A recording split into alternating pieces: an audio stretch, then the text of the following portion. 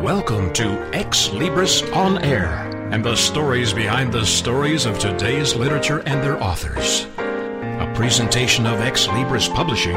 Host Steve Jorgensen connects with the writer to share the vision and inspiration behind their works. Insightful, informative, and always entertaining, please welcome host Steve Jorgensen and this week's edition of Ex Libris On Air. Greetings for Ex Libris On Air. This is J. Douglas Barker. Our book today has a provocative title, Threat from Within. And our author who joins me from Las Vegas, Nevada, is Charles F. Lee. Charles, welcome to the program, sir. Thank you, Jay. Pleasure to visit with you. You have penned a book that's almost 385 pages in length. Tell my listeners what your book deals with and how you were inspired to write it. Okay, we'll start with my inspiration, okay? My oldest daughter is a neurologist, and I wanted to write an action thriller that would tap into her field of expertise. Wonderful. But unfortunately, I rushed the book into publication before she had a chance, to review all the material, particularly medical parts. But afterwards, she said I did pretty good with all the medical terms and everything else that were included in the book. So I guess I didn't really fail her too much. You talk in your book about an Eastern European Research Institute. What is that about, and how does that relate to your story? Well, okay, this Eastern Institute for Brain Study in Eastern Romania actually started out as a bona fide research institute studying the behavior of adolescents. I guess adolescents cause problems almost in every country. Every country. But yes, but during the period of studying the adolescents' brains, one electronic technician happened to come up with a electronic boosted device whereby he could tap into a cell tower and develop a electromagnetic radiation signal that wrote piggyback on the signal of ordinarily delivered to the telephone. Mm-hmm. When this went through the telephone's processor into the teenagers' brains, it removed a lot of the teenagers' dendrites. Now, these are branch-like things in the brains that transmit signals and what have you. By removing these dendrites of the teenagers, it reduced the teenager to an adolescent or less than adolescent, usually a childhood area, okay? And so once this discovery was made, and the reason why the electronic technician did this is because he got kind of upset over the fact that the townsfolk, teenagers, were hogging the cell phones service all the time, mm-hmm. And they were conversing with their own peers, and instead of their adults or what have you. So he came up with an electronic device to kind of test in his own town and discovered what it did to the teenagers in the town. Well, the director of the institute then decided this was one way or one tool that they could perhaps invade the United States through the proliferation of cell towers that are rising like mushrooms in this country, and use this device to reduce the teenagers' synapses in this country, and where they were reverted to an earlier stage of life. And you can imagine what this would do to the teenagers between the age of 12 and 20. Removing this segment of society, particularly when it comes to the military, because where are most of the young soldiers coming from? It's the age group of 17 to 21. Absolutely is. And you have a fairly vivid imagination. Your story begins in 2012. You start off by this dialogue: a dozen strange-looking men appeared one day on the main street of a small village tucked away in a narrow Carpathian mountain valley. No one knew where the men came from. It was as if the men appeared out of nowhere. And so your story begins. What is the underlying theme that you are wanting to convey in your novel?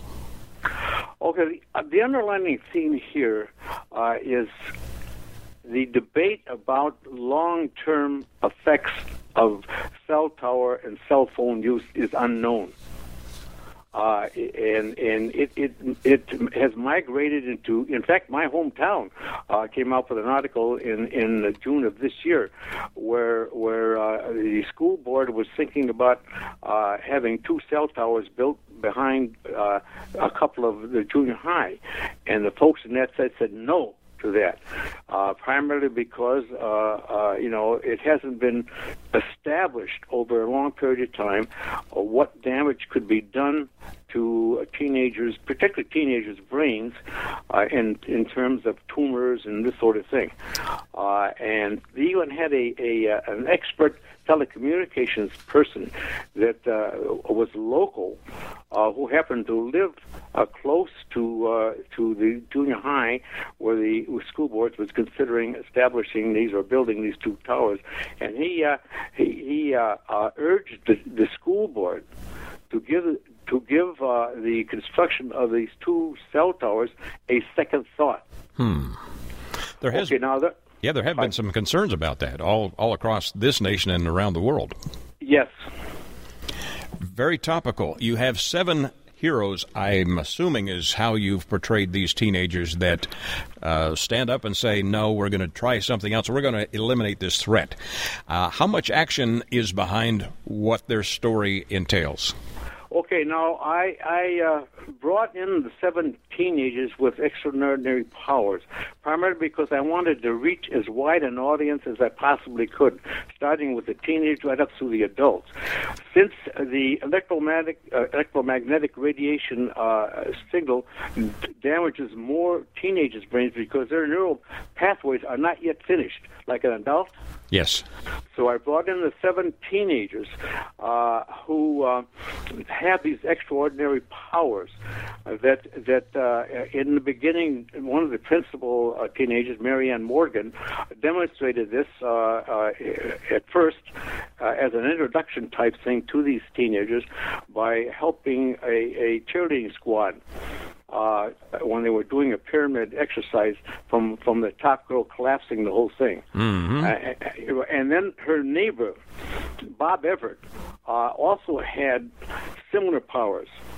And I demonstrated that by what he did in stopping a bully, you might say, from beating up on let's say a classmate, a weaker classmate. Now, so this was the introduction of their superpowers. Now, are they also from the Carpathian Mountain area? Are they? No. These are from a Midwestern city. In this country. Mm-hmm. Okay, and I wanted to introduce because the Institute director has sent one of the chosen ones, which were introduced in the beginning of the books as a group of people that showed up in that town, and they were sent there as a team that was going to be sent into this country. After the device was tested, okay. So Bowen, which was the Eastern Romanian agent, you might say, or chosen one, was sent to this country to try out the device. He went to Midwestern City, and he used the device.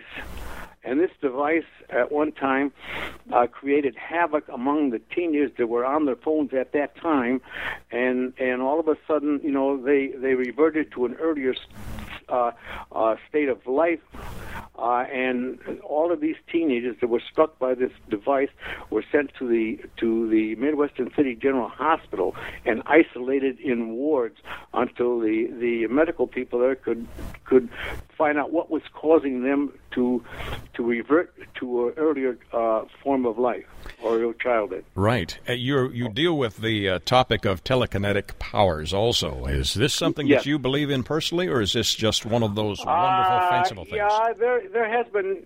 I have done a lot of research. First of all, my undergraduate degree is in experimental psychology. Wonderful. Okay? So I have that kind of background, and my master's degree is in mass communications. okay, which is somewhat allied to what we're talking about here between cell towers and cell phones. Yes. But I decided to crank in the telekinesis and mind control and what have you as a form of which these teenagers could use against the sold agent that was sent to America to try out this destructive device. Because they, of course, had known that what was happening in this mess with some of their teenage classmates and ending up in the isolation ward, a team of classmates from the same class got together that had unique powers, and they formed a group to track down the one agent that was sent to this country, Bowen. And they finally tracked him down because the police were sort of helpless because they didn't know exactly what had caused what happened to the teenagers. It took them a while to try to find out, what was happening through medical CAT scans and this sort of thing. What with the teenagers decided to do something on their own because it was affecting classmates, people of their own age. So they got together and they tracked down Bowen, captured him, turned him over to the police, and the police then turned him over to medical people for testing, and they tested his DNA and what have you, and they found out that in his DNA and his physical size, they found out traits of the Neanderthals and some of the earlier people that lived in that same valley in eastern Romania. Interesting okay. Concept. Right, and they also found out a lot of things about Bowen, where he came from, and that sort of thing. And then the medical people turned him over to the military. Okay, and the military was going to send him to Dugway, Utah. Dugway, Utah is a army base that's basically was involved in chemical warfare and electronic warfare weapons and this sort of thing. Mm-hmm. But on the flight between Oklahoma and Dugway, the plane crashes due to an incident generated, you might say, by the Army sergeant that was sent along to guard Bowen. He got a little bit drunk, ordered one of his soldiers that was with him, one of his guards, to allow Bowen to drink water. Bowen was shackled at that time, right? And he ordered this private to release Bowen enough so that he could drink the water. Well, what the sergeant was doing was trying to was teasing Bowen because he really wanted Bowen to react to the point where he could pull his .45 and shoot him. Wow! He didn't want Bowen to reach Dugway. And the more he drank, the harder he got towards knocking Bowen or killing Bowen before they reached the destination. Well, he sent this private. The private removed the shackles from Bowen, but when he did so, Bowen was able to grab the M16 that he had, twist it around his neck, and shoot the escort, including the sergeant. And at the same time, he was convinced he would rather die in a plane crash than be captured and interrogated. Is this the one scene that you think maybe a movie producer might read this and go, "Wow, I think I can turn that into"? Because it involves where Bowen escapes. He kills his army escort, turns the M16 on the pilot and co-pilot and the crew chief, kills them, he's loose now in the aircraft, okay? But the co-pilot was only originally zinged or hurt by a close shot in the head and managed to raise the nose of the aircraft. And this caused Bowen, the escaped criminal, you might say, or terrorist, caused him to tumble to the back of the aircraft. And then the co-pilot nosed the aircraft down in a flat glide. Now we're in the wilderness of Colorado, okay, and so the plane impacts on some pine trees and what have you, and breaks apart until it finally hits the ground. Okay, now all the passengers and crew in the forward part of the plane are killed. Bowen is not, because he's in the tail of the airplane, which breaks off. He manages to survive. Okay? Yes. And when he survives, he gathers what gear he can to survive. And remember, he's from the mountainous country of eastern Romania. Yeah, one question I do have about the concepts in your book. Is there any concern personally, or do you think any of these might be something that could translate or transfer over into the activities of a terrorist, perhaps? Yes, because I just completed... I say maybe, because I just completed an article that was published where I have proven or written about where cell towers can be hacked into. Wow. That's number one. We know that. Mm-hmm. They're being hacked to. In fact, it only costs a couple $100 to buy a device that allows you to tap in, or a person to tap into a cell tower and pick up conversations on ordinary people walking the streets using their telephone. Wow, that's pretty scary. They could pick up data. Mm-hmm. Or they could pick up data and they could use it for various purposes, tapping into their banks and what have you. So we know that's a possibility. People can tap into a cell tower. Well, this is a fascinating book, and one with lots of action and some great stimulating ideas. The title, The Threat from Within, author Charles F. Lee. Charles, where do we get copies of this book? Okay, you can get it from ebook from Amazon.com or BarnesandNoble.com or Exlibris.com. Fabulous. And they can do a search under your name and also find out about anything else that may appear in the future. Charles? Yes, because there is a sequel to the first book that is titled The Threat from Within Defeated. Okay, it's in that sequel that the threat to this country is defeated. Thank you for sharing the background story and sharing possibly a cautionary tale as well as an adventure thriller. The Threat from Within is the book title. Author Charles F. Lee. Thank you, sir, for joining me today. Okay, thank you very much, Jay. For Ex Libris On Air, this is J. Douglas Barker. Ex Libris returns after these short messages.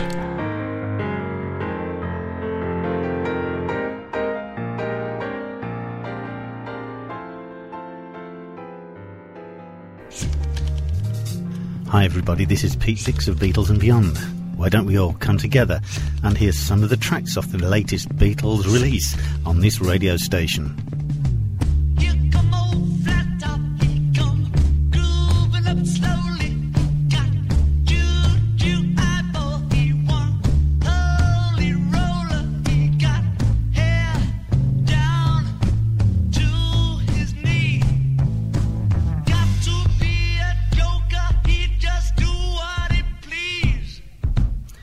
Yes, why don't you look up the schedules on this radio station and join me and Beatles listeners everywhere to hear these latest releases from the Beatles on Beatles and Beyond with Pete Dix.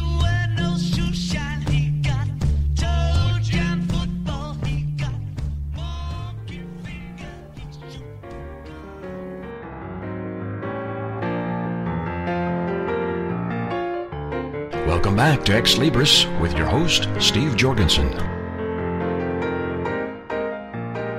The title of the book, Trailing Sky Six Feathers, One Man's Journey with His Muse, and the author is Ian Prattis, and Ian joins us now on Ex Libris On Air. Hello, Ian. Hello. Great. Thank you for having me on your show. Well, this is quite a special journey. It's a special love story. It's an exciting adventure. It's also the past meeting the present, or the present meeting the past. We'll get into the details of what that really means and your experiences from the past to the present. You say it's like Indiana Jones meets the Buddha on a Celestine journey to reverse 4 centuries of karma. Well, that's an interesting thought. That's very deep to think about 4 centuries of karma. So tell us what that means to you. Well, what it means to me is that this particular kind of love story over 4 centuries, which I resisted. I resisted remembering the details. I've got a logical, intellectual, academic mind, and that had to be broken down so that I could trust intuition, trust the experience I was receiving from 4 First Nation sages who basically tutored me over about 30 years so that I would open up. And it was a past life in the 18th century colliding with a present life, mine in this century. And I'll be very honest, I was very skeptical. I resisted it until the dots were connecting too tightly, and my mind couldn't sweep it away. So this past life in the 18th century in Arizona, tell us about who you were there. There are 2 main characters in the book. There's Trailing Sky Six Feathers. When the reader encounters her in the book, they come across a powerful, relentless woman who transforms my life in reality in the 21st century. But in the 18th century, I was married to her, and my name there was Eagle Speaker. And he was my transformation vehicle. And when he died, cradled in her arms in a medicine wheel in 1777, as he takes his last breath, Trailing Sky leans over and whispers very quietly, "I will find you, my husband. I will find you." And she did, 231 years later. And I resisted the process of remembering this past life until it was obvious that I couldn't resist anymore. It was as simple as that. So are you with her today? Well, she integrated with me. So, you know, she and I are kind of a one. Mm-hmm. That was the connection. It wasn't for me to sort of, you know, have a nice romance with a lady who reincarnated into the 21st century.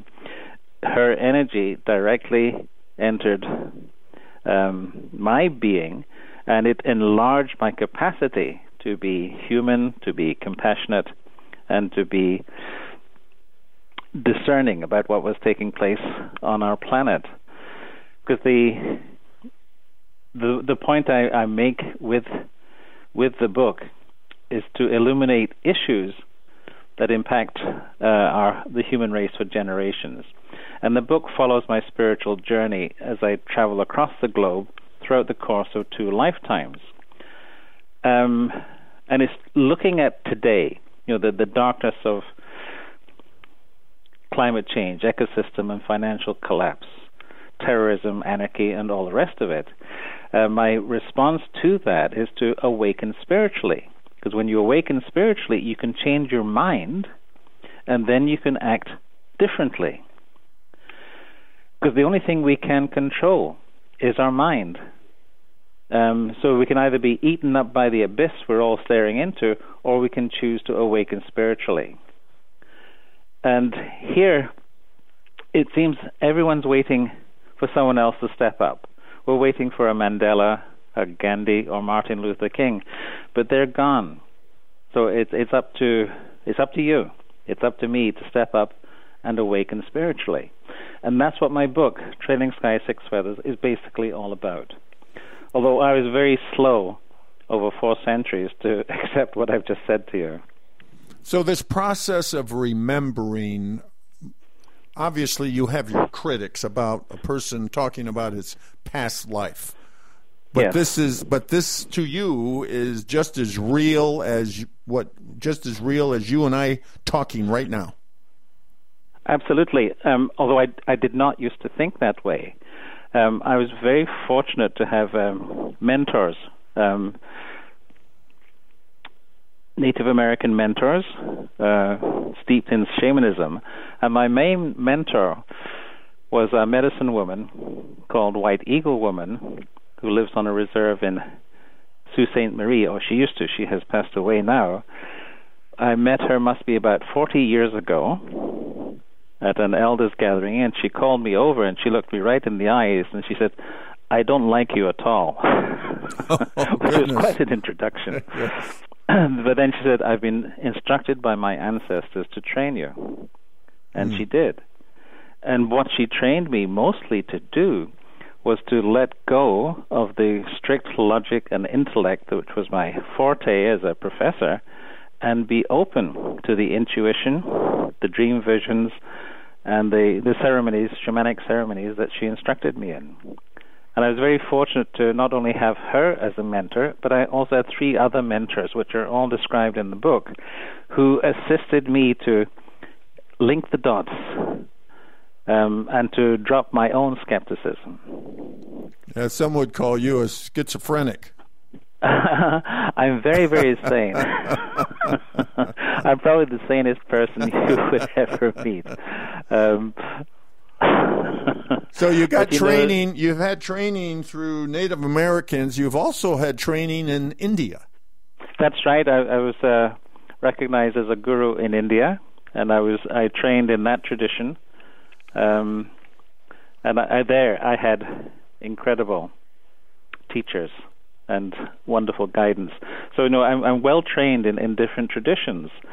So I slowly came to change my mind, to open it to other possibilities that otherwise I would not have. So the problems that we face today on the earth, you've mentioned a few, and they are very overwhelming. Most people don't even want to talk about them. That's right, and the thing is, we have so much distraction with all the distraction technologies. Right. We don't want to talk about it, but in a sense, we have to look at it in a different way. If we can awaken spiritually, we can change our minds. And all that's happened with climate change, most of which is man-made, we simply change our minds and act differently. It's as simple as that. But to awaken spiritually, it takes discipline, it takes time, it takes an openness. And people in society at the moment prefer not to really speculate or study deeply what is taking place on the planet at the moment. They'd rather not think about it at all. So we're staring into the abyss. Mm-hmm. Now, rather than stare into the abyss, what I say is awaken spiritually. Because that transforms everything. So your book gives us this love story, this adventure, but at the same time, this journey shows us how to awaken spiritually? Yes. Yeah, the steps to take, and how there's also a part of the book which looks at the activism that I'm concerned with in terms of planetary care. And this all really occurred because of the impact from the past life. This is pushing me into this area. So, well, not only claiming that you had a past life, you've also had some very solitary moments in your life where I guess you have, had that experience where you could really search your soul. Yes, that is true. I spent time in India. I've also spent time in the Canadian wilderness. I had exceptional guidance. Really, I was very, very fortunate to have such extraordinary mentors and tutors. And I think what I'm doing here is trying to reach particular audiences to show them, okay, you might think this story is fantastic, but look at the results. And the results are to simplify, live simply, create community wherever you are, and to live differently on the planet, make different kinds of decisions. Don't be trapped by the distraction technologies that take us away into la la land. So, I'm trying to reach spiritual seekers, men and feminists, environmentalists, and especially the younger generation, Generation X and Y. I'm really trying to reach them and show them, okay, things are bad, they could get worse, but here's what you do. Mm-hmm. You're not helpless. There's one thing you control, and that's your mind. So let's move that mind in the direction of spiritual awakening. Then people will act, think differently, including our leaders. And all of this journey has healed you, would you say, from very traumatic experiences in your childhood with sexual abuse? Absolutely. I suffered from childhood sexual abuse, which I buried very deeply in my mind until I started doing shamanic training, and that unearthed it. And I had the tools from my shamanic mentor to deal with it, handle it, and transform it. Recently, you received recognition for another book that you've written called Failsafe. Tell us about this medal that you were given. Oh, this was a surprise, because this is a book I wrote a few years ago. It's called Failsafe, Saving the Earth from Ourselves. And it received a silver medal in the Environmental Nature Conservation category from the what was the awards? Living Now Awards, and they have it's a little bit like an Oscar lineup, and I'm just in this category. And I was very, very surprised to see that this book was getting some acknowledgement, because it was written a number of years ago. So, and I was very, very happy with that. But that kind of book, I started to write differently after I had this connection. Because I was an academic and an anthropologist, a professor of anthropology at Carleton University. So I wrote the usual kind of academic books. But after these experiences, I start to write differently. This book came out after I retired, the Failsafe book. And these other books that I have written since, they have a different timbre, a different kind of message, and the writing is different. And I think this is all due to the training and to my allowing myself to remember clearly and envelop what was happening, and then go forward. Take the steps into spiritual awakening. So, I'm a Zen teacher in Ottawa, so I pass a lot of this stuff on to my meditation students. The book featured... But the silver medal was a surprise. That was my bonus yesterday. Well, congratulations. Well, thank you. The book featured in this discussion, Trailing Sky, Six Feathers. You already have a screenplay written. We could see it on the big screen. Well, there's a screenwriter. I think it had to be a woman, because she saw into what I was doing in a superb way, and she had to put it within a cinematic vision of 2 hours. And what she did with it was brilliant. They always say the film is never as good as the book. Right. I think it'll be the other way around. The film will be much better than the book. But we'll see what happens with it. Right. Well, that'll be wonderful. Trailing Sky, Six Feathers, One Man's Journey with His Muse. You also have a book trailer on YouTube. That's right, yes, with the same name. Okay, very good. Trailing Sky, Six Feathers, just go to YouTube. What's the best way to get your book, Ian? Through Amazon, through Barnes & Noble, their websites, also on the Ex Libris website. Well, thank you so much for joining us on Ex Libris On Air. Well, thank you very much for having me. Ex Libris returns after these short messages.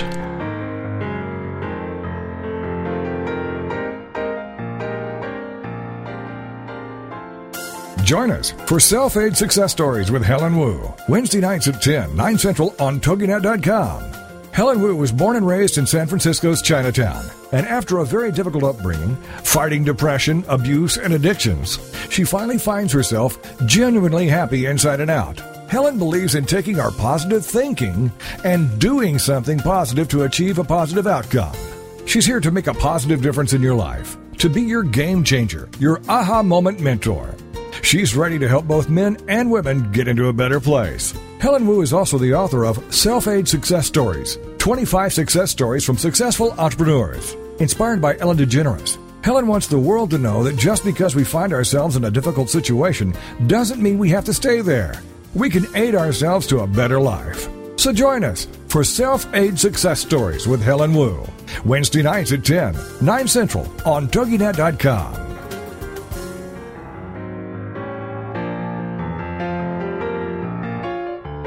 Welcome back to Ex Libris with your host, Steve Jorgensen. Greetings for Ex Libris On Air. This is J. Douglas Barker. Our book today is titled I Prescribe a Positive Vibe. And my author who joins me from Florida is Anthony G. Catalano. Welcome, sir, to the program. Thank you, Jay, and thank you for having us. This is a great-looking book. I would almost describe it as a book I would be happy to put on my coffee table if I had one and share with people who come through. How would you describe what the content represents? What is this book about? This book contains various messages to deal with family, life, love, religion, hope, inspiration, motivation. I like to call it a mixed bag of good vibes for everyone that's out there. It's an easy read, but the messages are direct, and I find it to be a tool for many people that struggle with certain things in life, Jay, that get a little uplifted and kind of pick up the pieces and, let's get back in the race sort of effect. And you have a point of reference that dates back to the 80s when you had an industrial accident which caused some health issues that you are dealing with on a daily basis, and some of that has inspired you to write this content, hasn't it? It absolutely has, Jay. For the first 24 years of my life, I was big, strong, strapping, construction type of guy, and for the last 28 and a half, almost 29 years, I've been a C4, C5 quadriplegic. So I've kind of been on both sides of the fence when life was easy and breezy, and now where life has its obstacles and it takes a lot more work, so to say, in ways that people couldn't even fathom or understand unless you live the lifestyle. But my theme to this whole thing is I see a lot of people that are walking up and around, and I probably was a victim of it myself, and, complain about the trivials of life. Oh, it rained today. I couldn't get to the beach, or, I had a day off and they called me in. Thank God you're able to do other things if something kind of puts a blemish or changes things for you, because it's minimal. When you have life-altering change, that's when you really got to step up to the plate and grasp that. And I was at a crossroad when I got hurt, Jay. It was either, Anthony was a very competitive sports type of guy, but, this was the biggest competition of my life, saving my life. It was easy to, boo-hoo, why me, and all that. And, I was engaged at the time. Life was great. Everything was ahead of me at such a young age. And you never think something so catastrophic could happen in your life. And so and behold, on a fateful December 2nd, 1985, after lunch, I walked up to the construction site, had to get an air tank, normal procedure, went across a brace that should have had 4 bolts and only had 1, and I went down subsequently 3 stories. Wow. And I laid there looking up at the sky, and I hear the guys above yelling, man's down, this, that, and the other. I had no pain, and I'm looking up at the sky like, what did I do, break my arms and legs? Lo and behold, not a scratch, but C4, C5 spinal cord injury. Incredible. Share with my listeners some of the way you have approached this in your writing, because it is a positive book, has beautiful photos in it, has reminiscence of family, friends, and of adventure in life.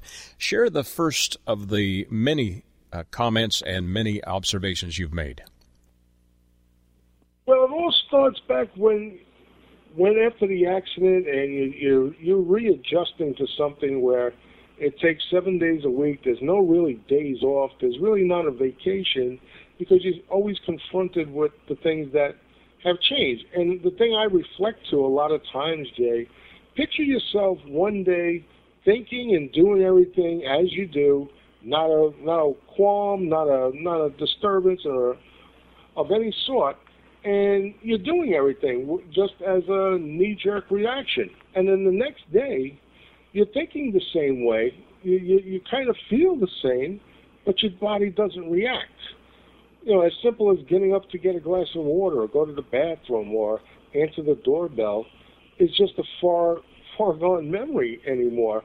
But these are the challenges that had to be addressed. There were times when I would be angry and upset, but it was a normal process because, we're all victims when things come and change whatever our walk in life is, whether it's minimal, monumental, it's a change. And some people just don't know how to adjust as these times come in all of our lives. I mean, when you're 20, you think one way. When you're 30, you think another. When you're 40, and so on. And life is a process, and you've got to adapt as you go along. You're not going to be the same individual mentally, physically, as you process through. So the art of success in living a life as we are as humans, you've got to be in tune with yourself. You've got to know yourself. You got to know the limitations. You got to know how far you can take things. And then it will all come together, and you got to believe in you. Without having that rock inside of your own thoughts, nothing can happen. People can tell you that they understand, they know, and all. Unless you're living whatever your circumstances, people can't really understand it, because we all have our own personalities. We all have our ways of adapting or not adapting. So it's a challenge every day, Jay, and I like to think that I outdid it in a big way. I'm a very happy, upbeat guy. I'm very motivated. I talk to a lot of people, and, I've got friends from 40 years ago, Jay, that say, if anybody could have did this, it would have been you. If there's a war, they still want me to be in the trenches with them. Yeah. And that says a lot to me, to the character that I was able to have as a young kid or a young man, and still have this same demeanor through such a tragedy that, was life-altering. But it's okay. Instead of why me, it's why not me. Do you have a passage that you have penned in your book that you could share with the audience to give them an idea of the way you approach life? I absolutely would love to, Jay.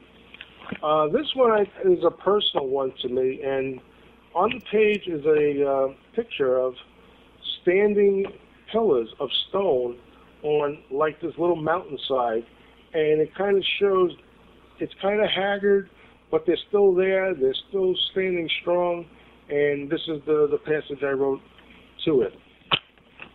Strength and power are your pillars every hour, standing firm and tall through every storm, pain or call, giving it your all, standing the test of time. No matter how big or how small, rains will drop.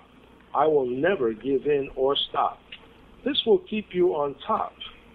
My pillars will last long. My pillars are, remain strong. And to me, right there, that is the passage to give every individual the belief, the faith, and the understanding that no matter what change comes in your life, or difficulty or loss, because we're all going to be part of that equation. We're all going to be part of loss, change. It's all how you adapt to it and move forward and still have the same focus, the same desires, the same happiness, no matter what it is. I'm not saying things are going to be easy, but you got to grab it that way, or you're going to be depressed, you're going to be down, you're going to be distraught. Negativity brings negative things to your being and what surrounds you. If you exude positive vibes and a great outlook, people gravitate to that, and it uplifts you.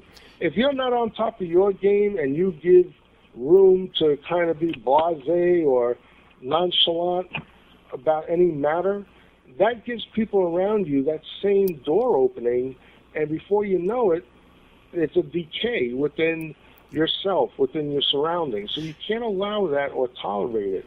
It's an unhealthy way to approach things. That's why I prescribe a positive vibe is the opposite to people's misfortunes or things that were struggles that you can't let that tie you down. You just can't. Another one of the questions that you have posed in your poetry, in your writing, has a beautiful sunset on the page, and the question that you begin in your poetry is, what amazes you? What don't you believe? What don't you understand? What dreams do you have? What is the love to you? What are you thankful for? I'm amazed by you. I can't believe I found you. I understand why I have dreams of you. I'm so in love with you. I'm so thankful I have you. See what I see. I have you. You have me. Very positive words. Anthony, thank you for sharing in your book all of those wonderful reinforcements of the positive aspects of life. How would you introduce your book in a couple of sentences to someone and get them interested? I offer this book as a tool and as a motivating piece for people to read as a reminder, as an uplifter, and to focus on the positive way to approach no matter what comes your way. It's the way of living, it's a happier way, and it's a healthier way, Jay.